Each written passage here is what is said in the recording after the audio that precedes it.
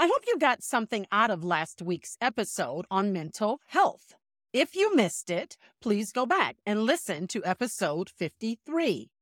Today, I want to talk about mental health and how it is perceived by and within the Christian community. If you listened to episode 53, you already know that I have concerns about the mental state of everyone. But I'm really concerned about the Christian community, which tends to not seek counseling for mental health issues when they need it. So many people of faith think that there is a stigma attached to having a mental health issue and that getting professional help is somehow an abandonment of their faith. Nicole Clark Holloway, a mental health professional, is here today to help us better understand this issue. Let's listen to what she has to say. Hi, Nicole. Welcome to the podcast. How are you? I'm good, thank you. Can you briefly just introduce yourself to our listeners? Tell us just a little bit about what you do, your experience, and your background. Sure. My name is Nicole Clark Holloway. I am a licensed mental health counselor. I have been counseling for about 13 or 14 years now. I started my career working with kids in foster care, and I really enjoy that job. But my clients started to get adopted, and I wanted to branch out and do something different. So I went into working in residential with teens who had some pretty severe mental health illnesses. Most of them had experienced suicide attempts.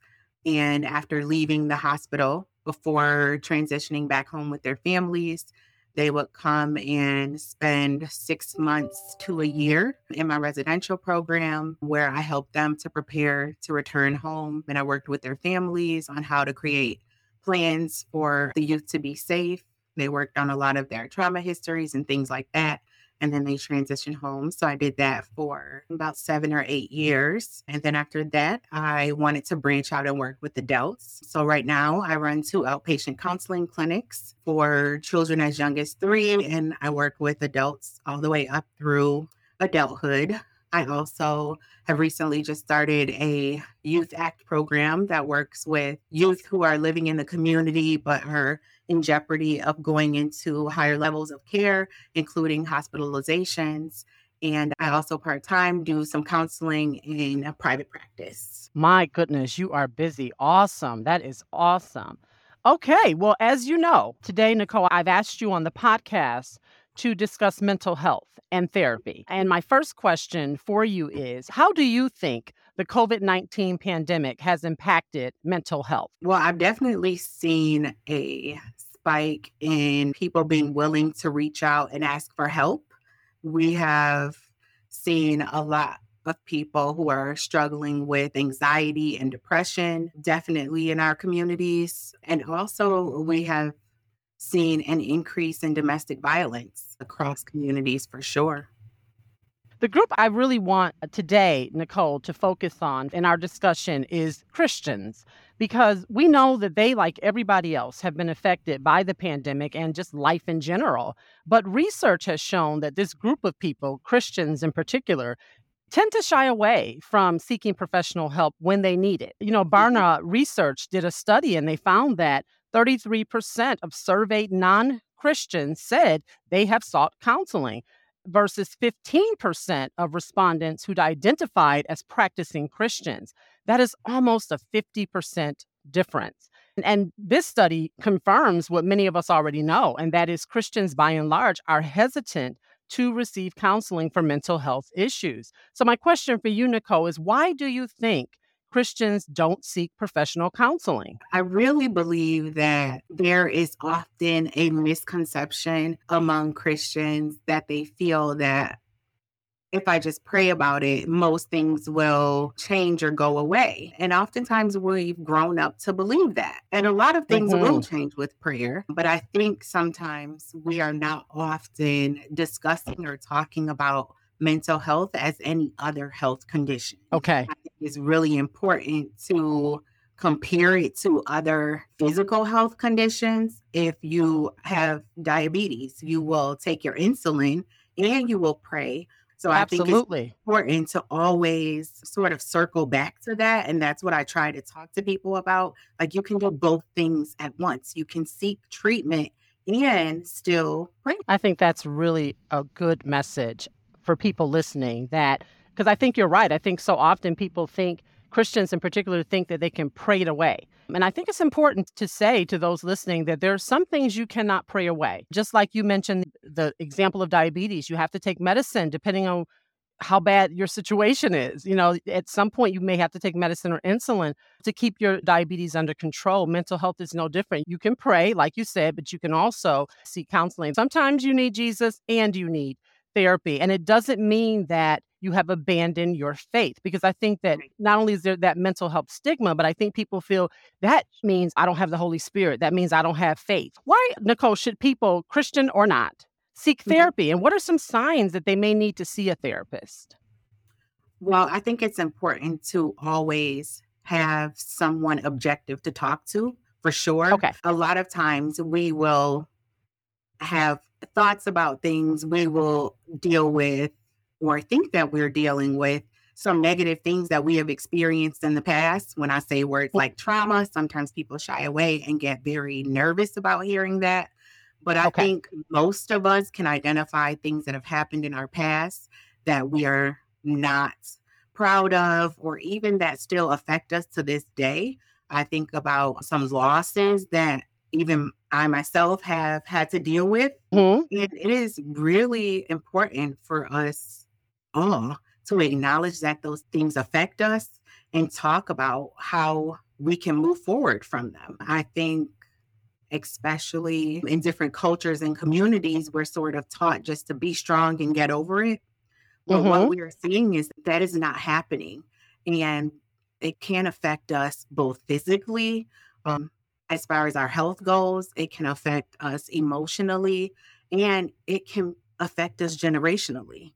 If you're noticing that you're thinking about something that happened in the past, if you're experiencing some sadness, sometimes we often will worry about situations over and over again, Mhm. or even having worries about multiple things.